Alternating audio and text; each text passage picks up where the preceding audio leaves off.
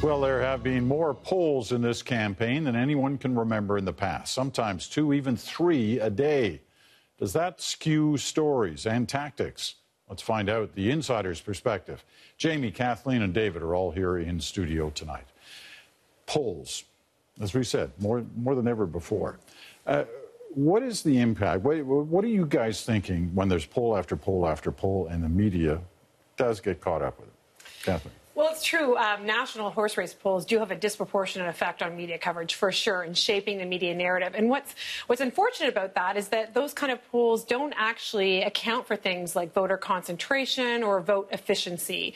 So the way you tell the story is, if you take a seat in Nova Scotia, for example, if you're getting 45% in that seat, you could be getting 75% in that seat all of a sudden, but you still only, in our current system at least, only gain 1 seat. So it doesn't really actually tell a story. So it's up to us, political insiders, when the media shape a narrative like that, to actually talk to them and sit them down and talk about the math on how you actually get to form a government. What's the path to victory, so to speak? Does that have an impact when you sit down and talk to the media? Well, I sat down, I did what we called a charm offensive in 2008 before the election, where we were worried. This was, Jack Layton's, not his last campaign, but the campaign before that. We went into all the news bureaus across the country to actually talk to them about this is the path to victory for the New Democrats, and this is where we gain. And obviously, it's hard when you're talking to journalists that are largely based either in the Ottawa Press Gallery or in Toronto headquarters of the various broadcast centres, and you're talking to them about a story that's happening on the ground in BC or in Quebec. And they may not have experience in those regions or really know the political landscape. Jamie, where are you on this? Well, it depends where you are and what the poll's telling, right? If you've been having a lackluster campaign and all of a sudden you get a good poll result, that's great. If you're having a good campaign, you get a bad one, not so great. Really different impact on 3 groups of people. The people you're trying to persuade, the supporters you're trying to keep with you, and the people that are working inside your campaign. So especially if you get a bad poll, that's the time when you have the secret internal poll that you bring out of your thing. You just wrote on the back of an envelope. I'm not really allowed to tell you this, Peter, but you see, this is what our internal numbers are telling us. Does that really happen? Yes, of course it does. And it works.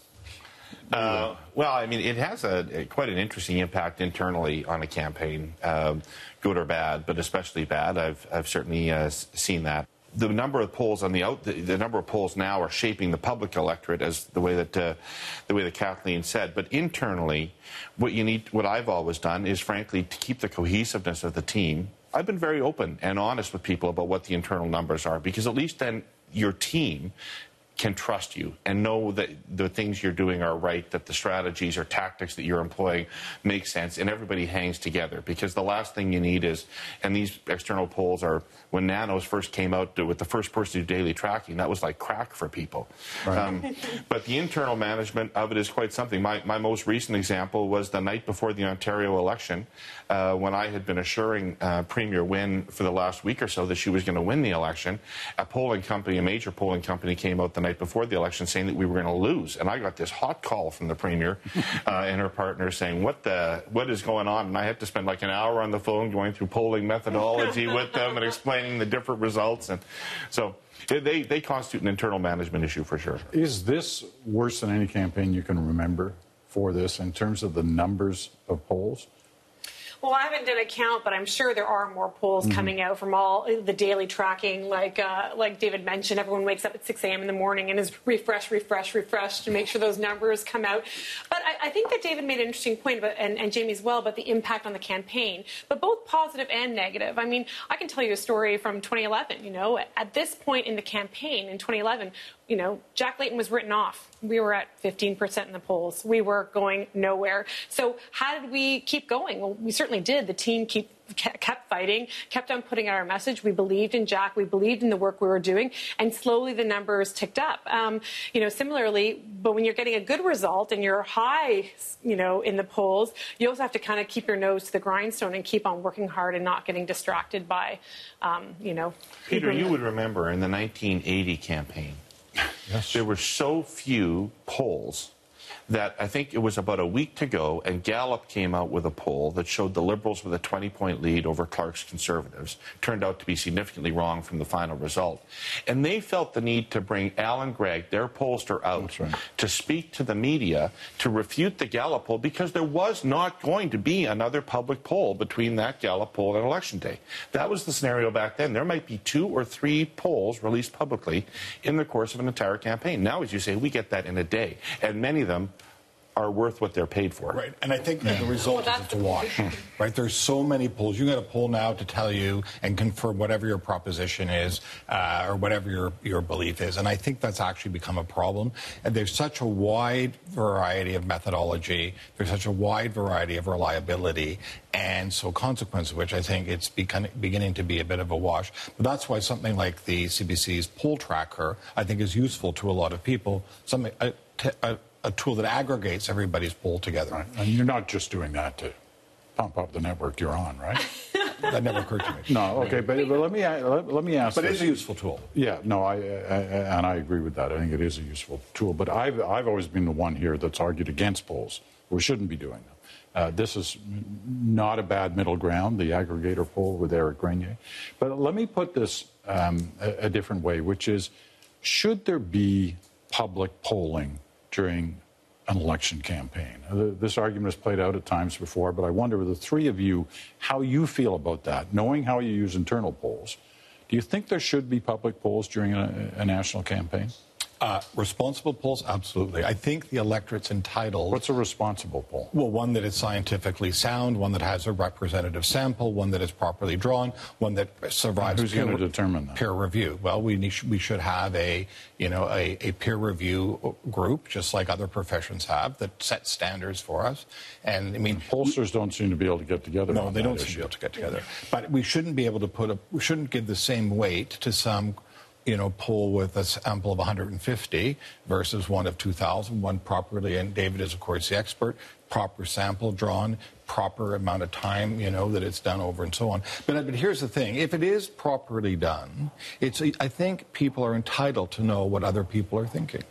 What do you think, Kathy? I would say that what we've seen the last few years, we've talked a lot about this on the show, right? Whether it's Alberta in 2012. I mean, talk to Danielle Smith or Alison Redford about how you read a poll. I mean, we've had some cautionary tales. So I wouldn't weigh in whether they shouldn't exist or not. I think probably Jamie's made a smart point about what kind of polls are useful. But I think we do have to take them with caution. And I do think we have to read them well. And I think that, Canadians have to take other proof points. So look at things like volunteers, fundraising numbers, talk about the number of voter IDs that are happening in a particular riding. These are other pieces of information that actually speak to the success of a campaign. And does the public have access to that?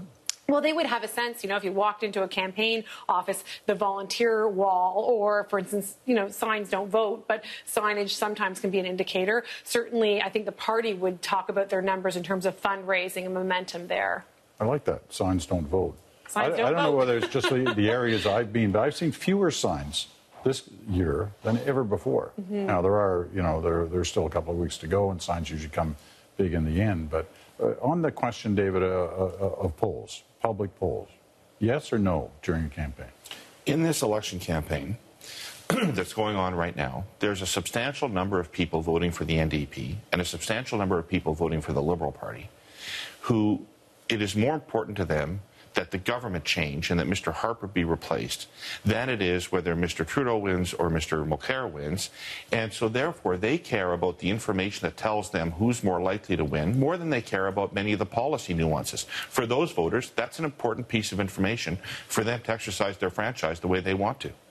And then it becomes incredibly important, Jamie's point, that there is some kind of monitoring of how the polls are done, and there's some agreement on what's a good polling method and what isn't. Because there are. I'm still amazed that so many journalists don't bother to read one page of primer on polling so that they at least know what questions to ask the pollster to get some confidence level about it. There's a lot of shoddy reporting. I would layer in addition to what my colleagues have said, I would also layer in the fact that you also have to look at the regional realities on the ground, right? And this is really, really important, that Canada and political parties are fighting regional battles, and some parties don't even exist in some parts of Canada, right, that aren't even really at play. Exactly.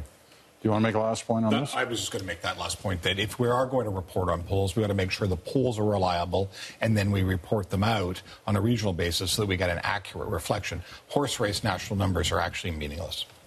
All right. Good discussion. Thank you all.